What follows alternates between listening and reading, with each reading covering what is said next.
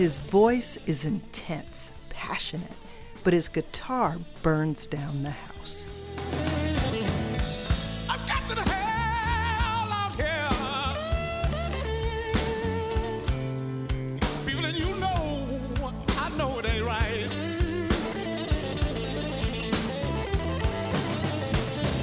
I say I've got to the hell out here. And people you know, I know it ain't right.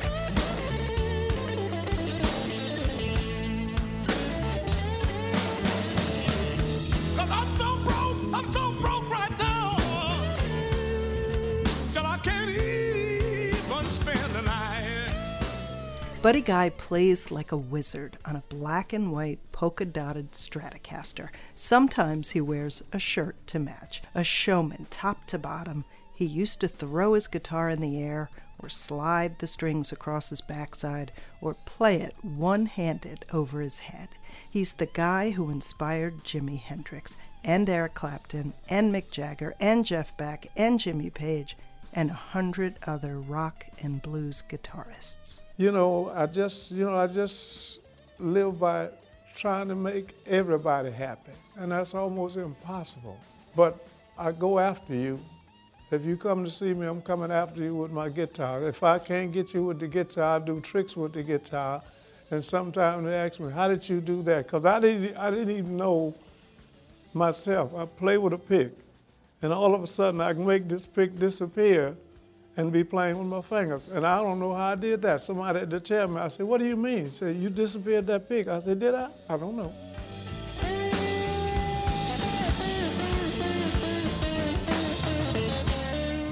Buddy Guy started turning heads with his guitar in the 1950s, and as I record this episode, he's still playing over 100 dates a year at the age of 83.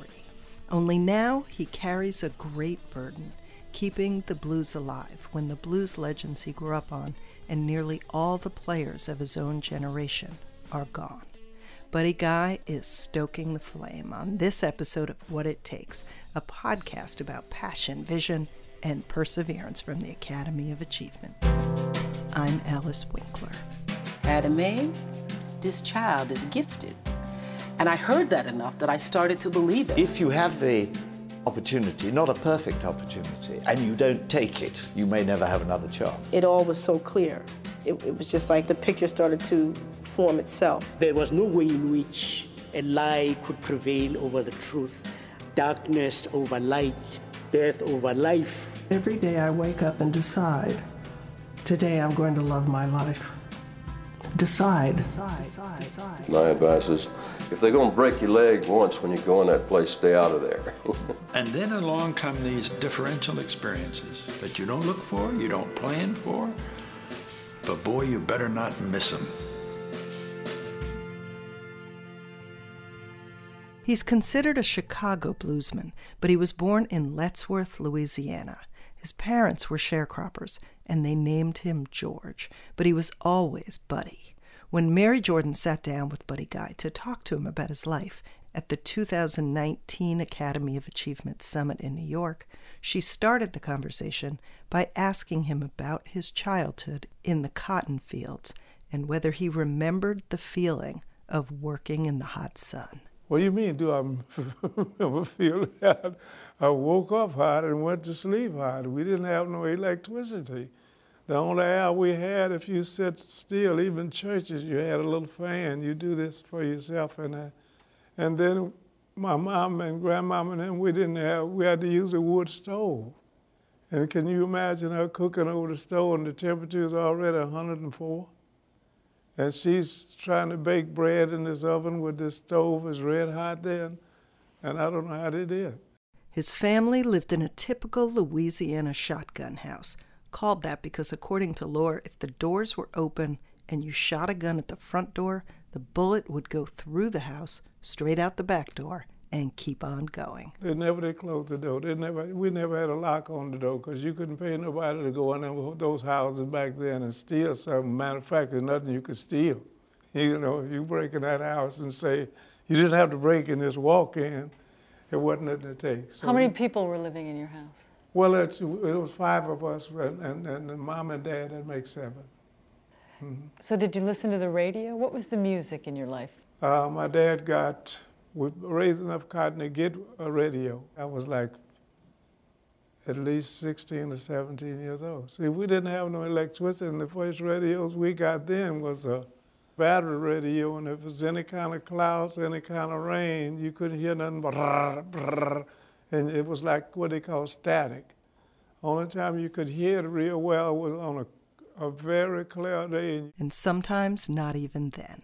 But Buddy Guy heard music, of course, before the radio arrived, and he loved it so much that he would pluck rubber bands just to make sound. Then he got a little more ambitious and created a simple instrument, sometimes called a diddley bow, using tacks and other things he found around the house. And I'd start stripping the screen out the window to make a guitar string. So I'd take a lighter fluid can and make 4 holes in it and try to make a little homemade guitar. The little sound. Did it sound pretty good? I don't know if it sounded pretty good, but something about it kept me messing with it. I just wanted to hear some noise, and I remember my dad's friend used to come by and see me. The rest of the kids would be able, if you was able to get a toy for Christmas. I didn't want that. All I wanted to do was hear something. And I remember one of my dad's friends telling my dad, that boy, there'd be something else if he had a guitar. There was no money for a guitar, though, at least not for a few more years. Instead, Buddy got his chance only when a friend of his father's dropped by at Christmas, the only holiday his family took off from working to celebrate. Drinking was only on Christmas. No more drinking until next Christmas. And that was like a gallon of wine and a case of beer at your house. Then they would go to his house, go to my house, and the party was over until next Christmas. So when the guitar player got full of wine and beer, everybody fell off to sleep, and I got a chance to put my hand on his guitar. And you were how old? 8, 9. And when you put your hand on that guitar, were you able to play? Because you never had a I just made noise. Well, actually, when my dad first got me the one from that guy, my sister and brothers used to make my mom run me out of the house because it was like a bunch of bees. That's what I sounded like, you know, lang-a-lang-a-lang-a-lang. Get him out of here, get him out. But guess what, my sister, she's 92 years old. She tell me now, you can come in now. The first time I met the blues, you know, I was walking down through the woods.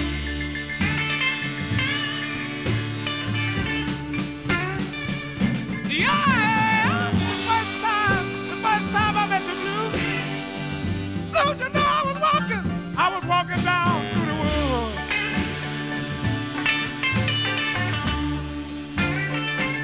Yeah, I found my house was blue. Blues, you know, you done me all the harm that you could. How old were you when you really started playing blues? Day one, that's what I was trying to learn, because I was listening to Lightning Hopkins and Arthur Crudup and them, and they had one little juke joint, I'd say this big, but it was bigger than that. It had a jukebox in there, and you could punch the record for a nickel, and there wasn't no such a thing as age limit then. We could go there if you was 5 years old, if you were tall enough to put your nickel in there, and it would come up like the old record players and play the 7, 8, and John Lee Hooker's Boogie Children, and I forget the name of some of Lightning Hopkins and Lonnie Johnson. Lonnie Johnson made a famous record called Tomorrow Night.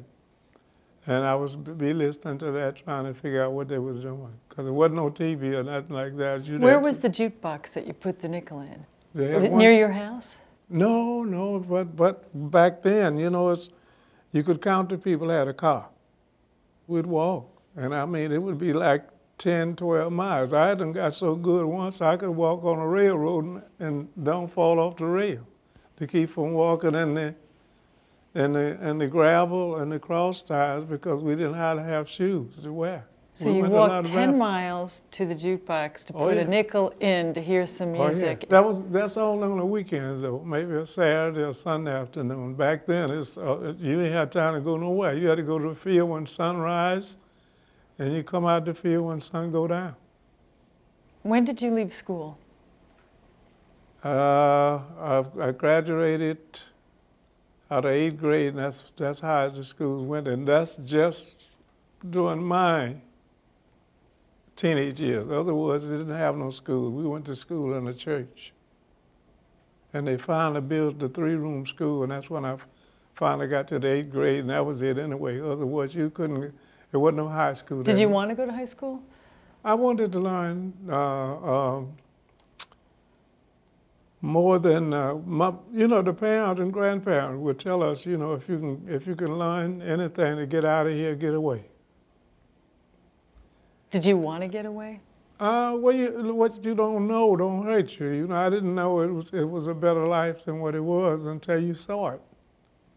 And my parents and everybody out there, white and black, was eat to live and live to eat. My mom and dad, excuse me, didn't know what a bank was. They would take that $1, $2 and put it in a pillowcase.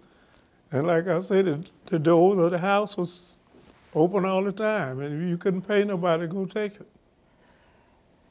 It was a pretty racist time that you grew up in. You were born in the 30s. 36. And, the 50s, what were they like? Everybody was the same, and you got some white people down there that I know, those kids' parent, who was the sharecroppers owners, they still living. And they used to bring the white kid to my parents' house for us to play with him, because I was like maybe 4, 5, 6 years older than him, while they slept in the afternoon. And we could play with him until he got 12 or 13, then they would say, y'all can't play together no more. You can't play because they're white and you're not? Mm-hmm. How do you think racism and what you saw in your own life influenced your music? I don't think race had nothing to do with my music. I was just in love with the sound of music. But racism definitely did have something to do with where he could stay while he was on the road, and how often his music was played on radio, and how much money he was likely to bring in, as he quickly found out when he started meeting older black musicians, people like Muddy Waters and Little Walter. And Little Walter's from Louisiana, not too far from me, and I didn't know that. And the first thing he asked me was, can you buy me a half a pint? I'm saying, you making hit records and ask me to buy you half a pint? And I think I had $1, and a half a pint of gin was 90 cents. And I gave it to him. And I said, now, you asked me for half a pint. Is you getting paid for being making all these hit records? No, they was being ripped off. And this was my learning. Like I learned how to play the guitar, I just watched them. I'm like saying, wait a minute, is this what you want to do now? Because I thought it was much better than that, but it wasn't. They was like, you play well enough, you might get $3 or $4, $6. Or if you play well enough, you got a good drunk or a good-looking woman. And that was your pay for the next morning you woke up. You said, I must have played real right, because this good-looking woman fell for me, or I got drunk by somebody buying me a drink. And then you saw that these other musicians who were really outstanding were not making money. So how did you take care of yourself financially? Oh, I went to work days. I knew how to go to work, because when I left Louisiana, I was working at LSU. And my job is still open, because I didn't walk away. I told them when I was going to quit. What was your job? What were you doing? They called me a utility man. Whatever they asked me to do, I had to do it. And what would that be?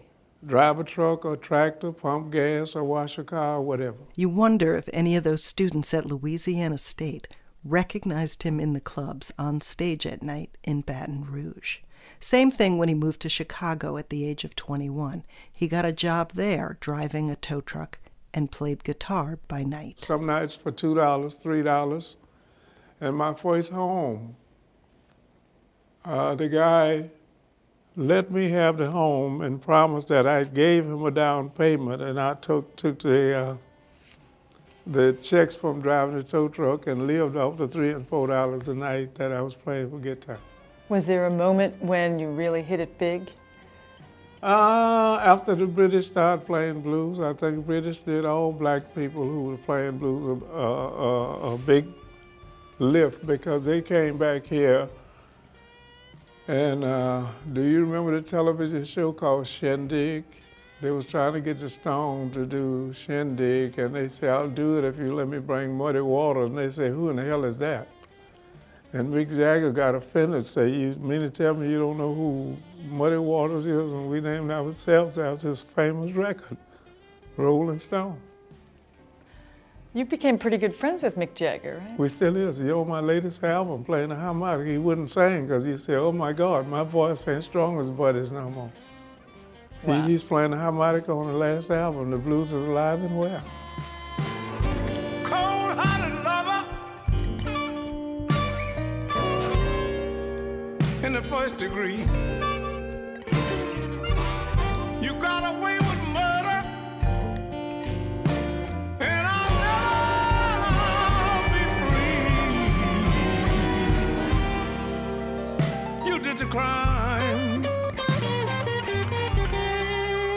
but I'm the one who doing the time.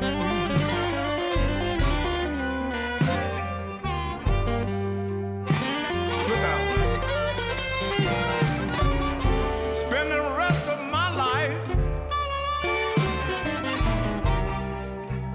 without you in these arms of mine.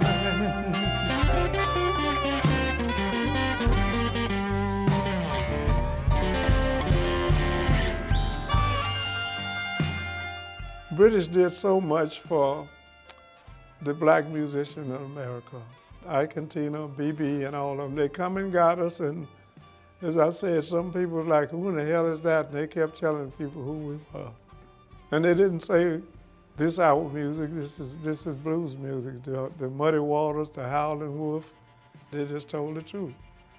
Which they was trying to get Elvis Presley not to tell it when he came out, because he was doing Arthur Crudup. They might not like what I'm saying, but he was doing a lot of Arthur Crudup stuff, and his biggest record was Big Mama Thornton, Hound Dog. And they didn't want the white kids to get familiar with what was going on, but slowly they was going through Mississippi and picking up Little Richard, Fats Domino, and there was people like that.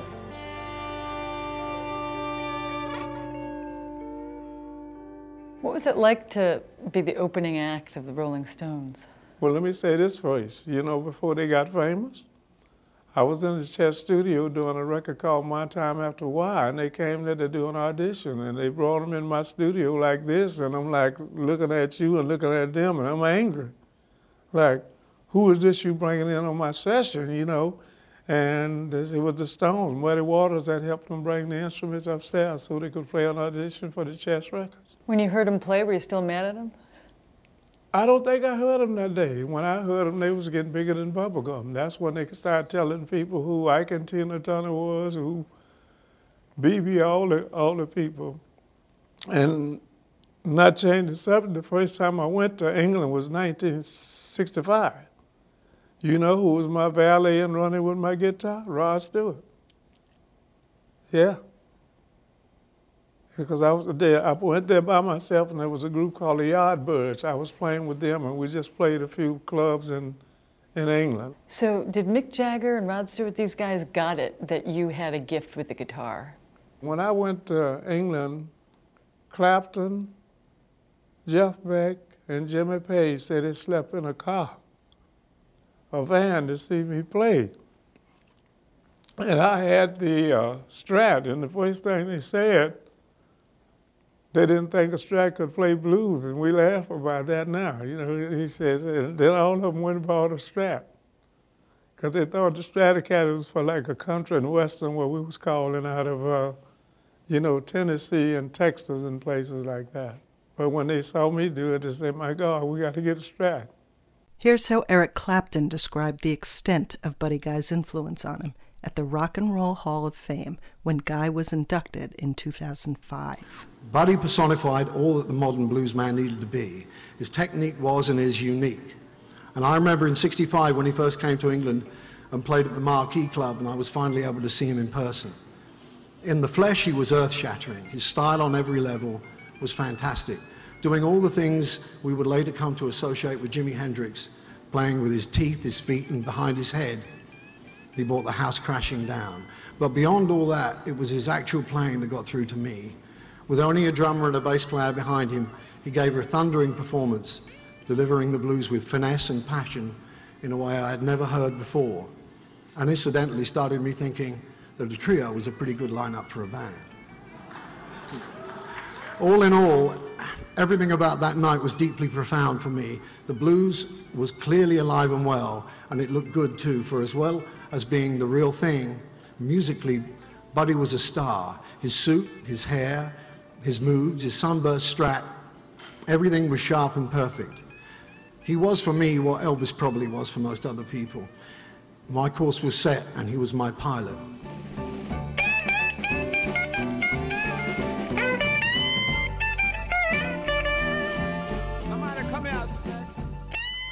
And here's a little snippet of Buddy Guy's acceptance speech that night at the Rock and Roll Hall of Fame.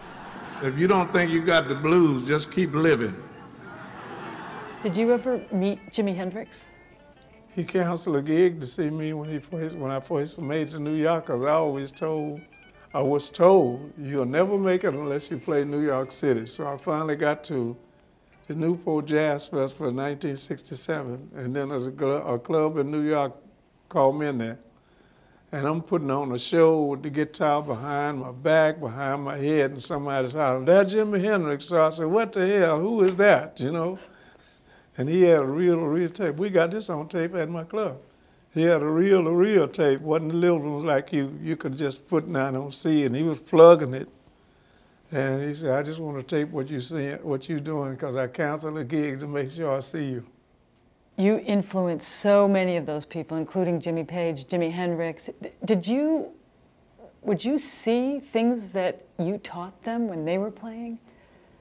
I don't look at it that way. You know, we all got something from someone, because when I heard B.B. King and Guitar Slim, when I saw Guitar Slim, he was wild and crazy. He had a Strat, and he didn't have a strap on it. He had a fish line coming across his shoulder for a strap for the guitar. And so I said, well, if I learn how to play, I want to play like B.B. King, but I'm going to act like Guitar Slim.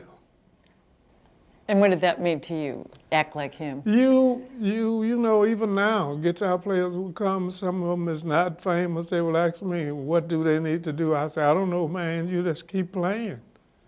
Because each time I go to the stage now, I feel like, man, you got to do something to get some attention or make somebody pay attention to you. And sometimes, matter of fact, during every night I play, I have to walk off the stage to the audience and play, and I do that.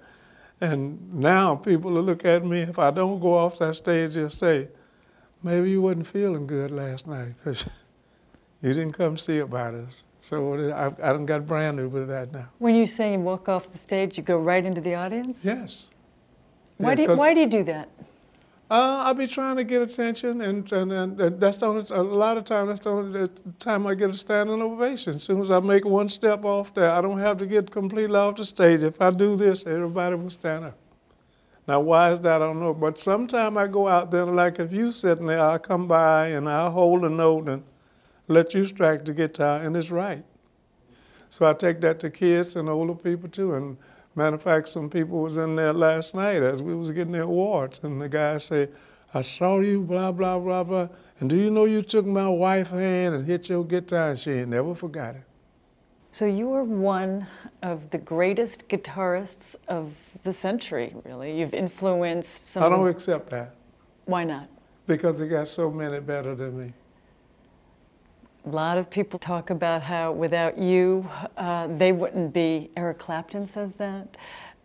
Jimmy Page says that.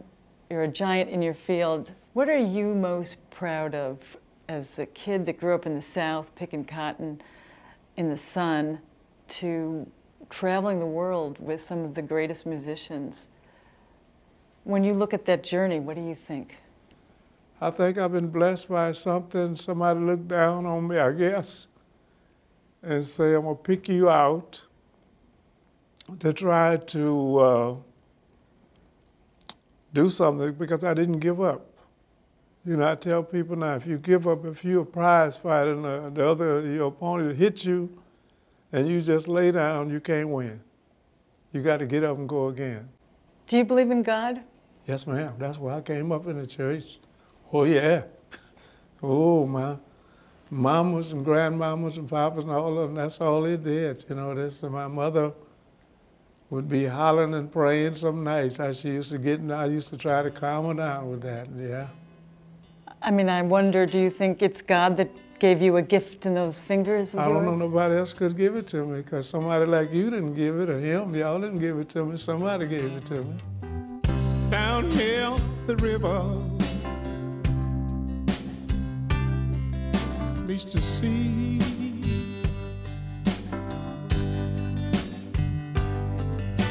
And in this sticky heat I feel you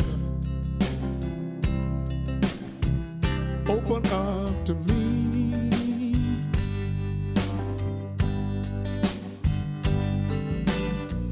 Love comes out of nowhere, baby, just like a hurricane, and it feels like rain, and it feels like rain. I don't care how good you are or how well you can sing. It's just a matter of luck and time and the right people see you and you play the right note and be at the right place at the right time. And there you are. Because I say, a lot of guitar players, few of them still around, looks at me and say, what do I need to do, buddy? I said, damn if I know. I just kept playing.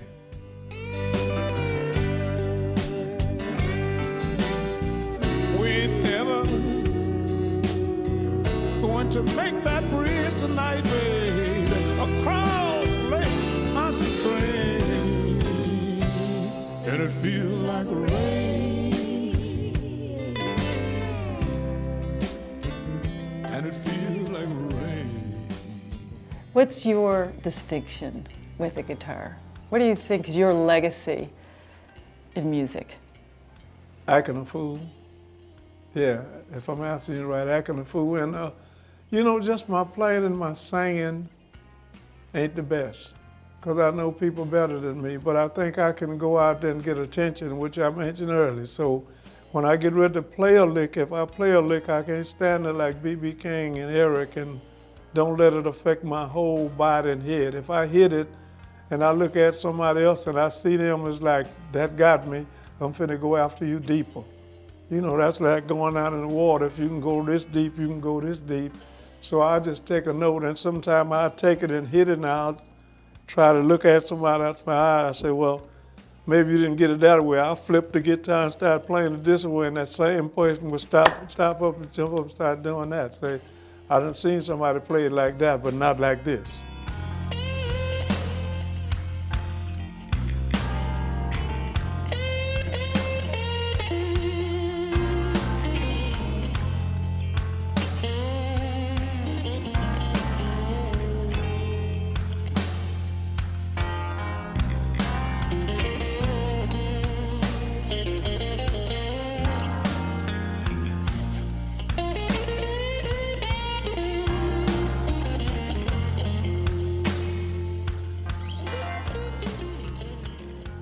Well, I have to ask you about the blues. Some people are worried that the blues doesn't have a great future. What do you think?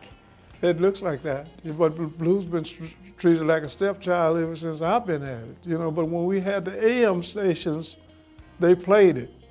They played all music, a gospel, a jazz, a blues, and there wasn't no such a thing as rock and all that then. Everything was R&B. But now you don't hardly hear blues unless you got satellite. How would you define the blues? What is the blues to you? The blues is everyday life.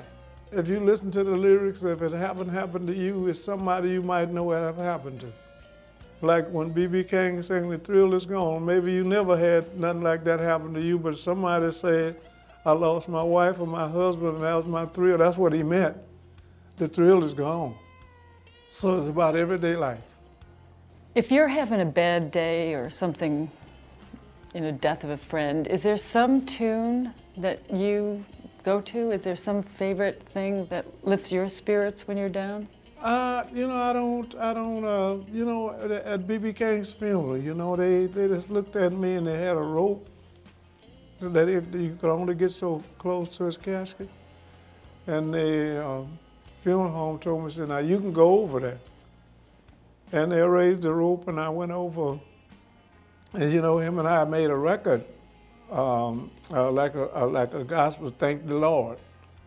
And at the end of the record, he says, you my buddy, even when I'm gone, when I'm pushing up daisies, you still my buddy. And I know he would have smiled, and I forgot to tell him, when they put you in a vault, now you can't push you up there. And that's exactly what I said looking at him. I said, I forgot to tell you that you can't send up daisies no more, because they can't come through the concrete, on that. And I know he would have laughed if I'd have told him that before he died. You got that right, B. I love the life we live, buddy. I spend a many nights listening to you play.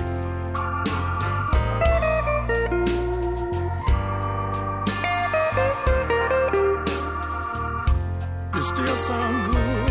You sound good too, buddy. Keep on doing it, B.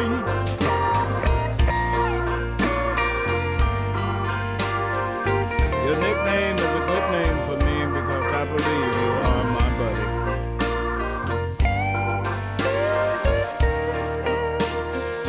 I love the life I live. You the best that ever did it and got away with it. Well, thanks a lot. You ain't done it so bad yourself, old boy.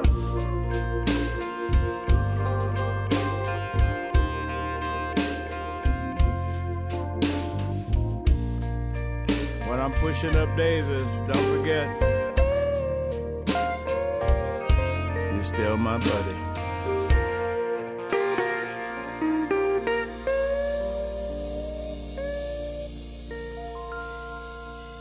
When people say you're the last of a kind, what do they mean? Buddy Guy is the last of a kind. I know they say that, but who knows about music? If they had said B.B., Muddy, T-Bone Walker, and was the last of the kind, it wouldn't be no Buddy Guy. Because when I first heard hip-hop, I thought ain't nobody gonna hear that, because these kids was cursing and using some profanity. And you ain't gonna believe it. I can go to the stage right now and sing a blues, because they said that I know some of the biggest hip-hoppers out there. They say they got their ideas from blues guys. Do you know there's a lyric, I'm gonna sing it, I might sing it tonight. It said there's a lyric, the old blues guy, older than Muddy Waters, and made a lyric about, my sister went to milk and she didn't know how. She grabbed a bull instead of a cow. Mama, mama, you better come here quick, because my sister milking the bull body, and don't answer that. But the hip-hoppers will answer that. So when they start cursing and selling more records than I ever thought I would sell, I say, maybe I need to curse a little bit on a blues record, and I could sell it. Because my biggest record I ever wrote was Damn Right I Got the Blues, and the Damn Right is right on top. You used to couldn't say that. They would beep that when the AM station was playing blues. They wouldn't let you say that. 100 years from now, if music's still around, I think blues, the notes will still be heard. You're damn right, I got the blues. From my head down to my shoes. You're damn right, I got the blues. From my head down to my shoes.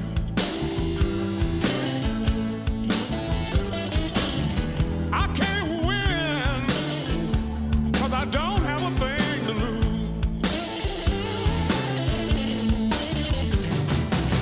I stopped by my daughter's house. You know, I just want to use the phone. I stopped by my daughter's house. You know, I just want to use the phone. You know, my little grandbaby came to the door and said, "Granddad,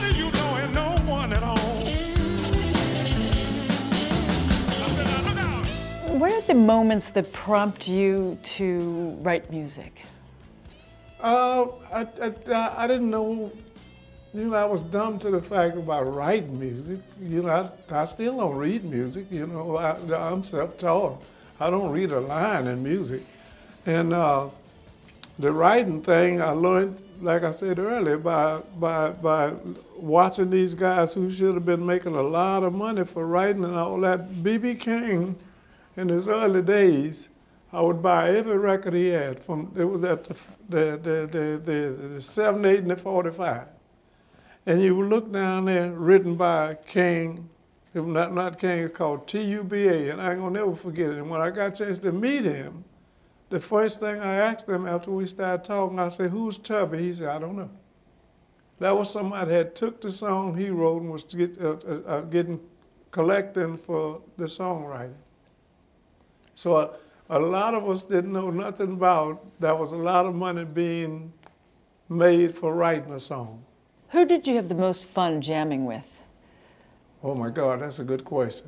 I done jammed with a lot of people, and including George Benson, which is a great jazz player. By the way, if you ever meet him, in 1967, I went on tour Europe with Sarah Vaughan, him, Jim Hall, Bonnie Castle. I was the only blues guy there, and I'm like, what am I gonna do? And this is all jazz. And they looked at me and say, yeah, but the blues guitar players making more money than the jazz guitar players, man. Said, just play, because we're gonna pick up something from you. So, of course, when B.B. King called me up or Muddy Waters called me up, I had goosebumps, pimps all over my top of my head, all over my neck and stuff like that. And I was so nervous. I still get nervous. Sometimes I cry. You cry because? I don't think I should be in that kind of company, because they're no longer with us. But I say, wait a minute, I'm supposed to be listening, not playing. And they wouldn't let me get away with that. When they found out I could play, they would say, come in, get on up here now. That's what they wouldn't just tell me, will you mind playing or something like that. It's come on up here, play, especially B.B. King. Get down, sit down, don't go nowhere. Yep, and I learned a lot from them. Here's another time B.B. King and Buddy Guy played together that you might remember, at a White House event in honor of the blues in 2012. That evening's performance made news because the two legendary players cajoled then-President Barack Obama into joining them on the mic. When I went into the White House, we were playing for him, and one of the people there said, he's from Chicago. If y'all sang Sweet Home Chicago, he might come up. Then everybody was afraid to say anything. I said, well, I'll call him. And we started playing, and B.B. was sitting there, and he come up to thank us for playing. And I said, wait a minute, don't go nowhere. You got to sing Sweet Home Chicago. And he sung a verse. How's his voice? Well, I don't know.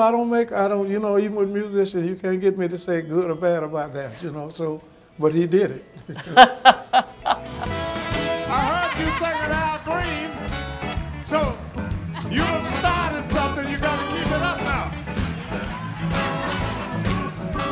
You can do it. Come on now. You can do it. Sing! Oh, sing! Sing your song. Come on, Mr. President, sing! Come on. Baby, don't you want to go? Come on. Baby, don't you want to go? Same old place, Sweet Home Chicago. That wasn't Buddy Guy's first trip to the White House. He went in 2003 as well, when George W. Bush awarded him the National Medal of Arts. He also remembers one time when Bill Clinton approached him just before the Kennedy Center honors. He just came over and said, I came to talk about you. And I said, what do you know about me? And he went up there and started talking about the farm and all that, what I just told you where I come from. I don't know if he had read the book. I don't even know if the book was out there. What was going through your head? I wanted to say this, and somebody talked me out of it. I wanted to say, You know, on a farm, you have outhouses, if you know what that is. I say, this is a long way from the outhouse to the White House. But somebody said, don't say that, and I didn't say that.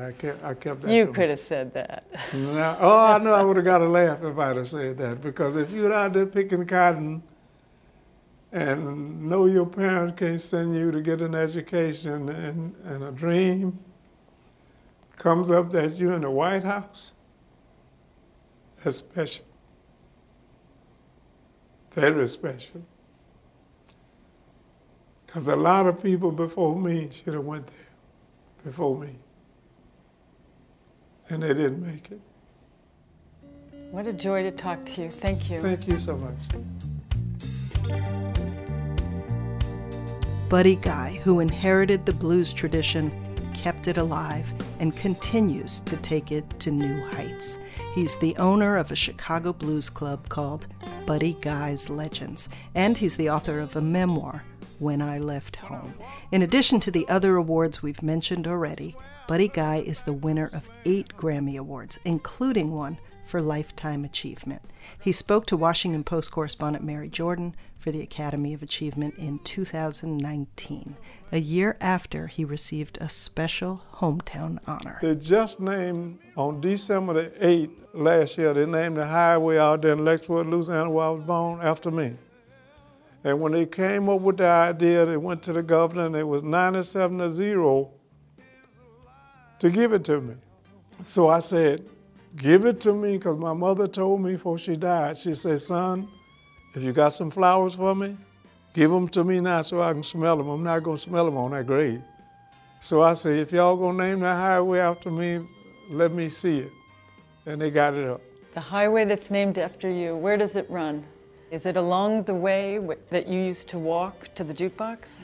Yeah, exactly. Can't you tell I got it? One last thing. Do yourself a favor and listen to our episodes about other legendary guitar slingers. We've got B.B. King, Jimmy Page, Johnny Cash, and Vince Gill. I'm Alice Winkler, and this is What It Takes from the Academy of Achievement. Our show is funded by the Catherine B. Reynolds Foundation. Thanks to them, and thanks to you for listening. Misery and pain still coming on strong. As long as I'm breathing, my heart is still beating. I got my story to tell. I know the blues is alive and well. As long as I'm breathing, my heart is still beating. I got my story to tell. As long as I'm around, the blues is alive and well. Yes, it is. Blue. Good morning, Mr. Blue.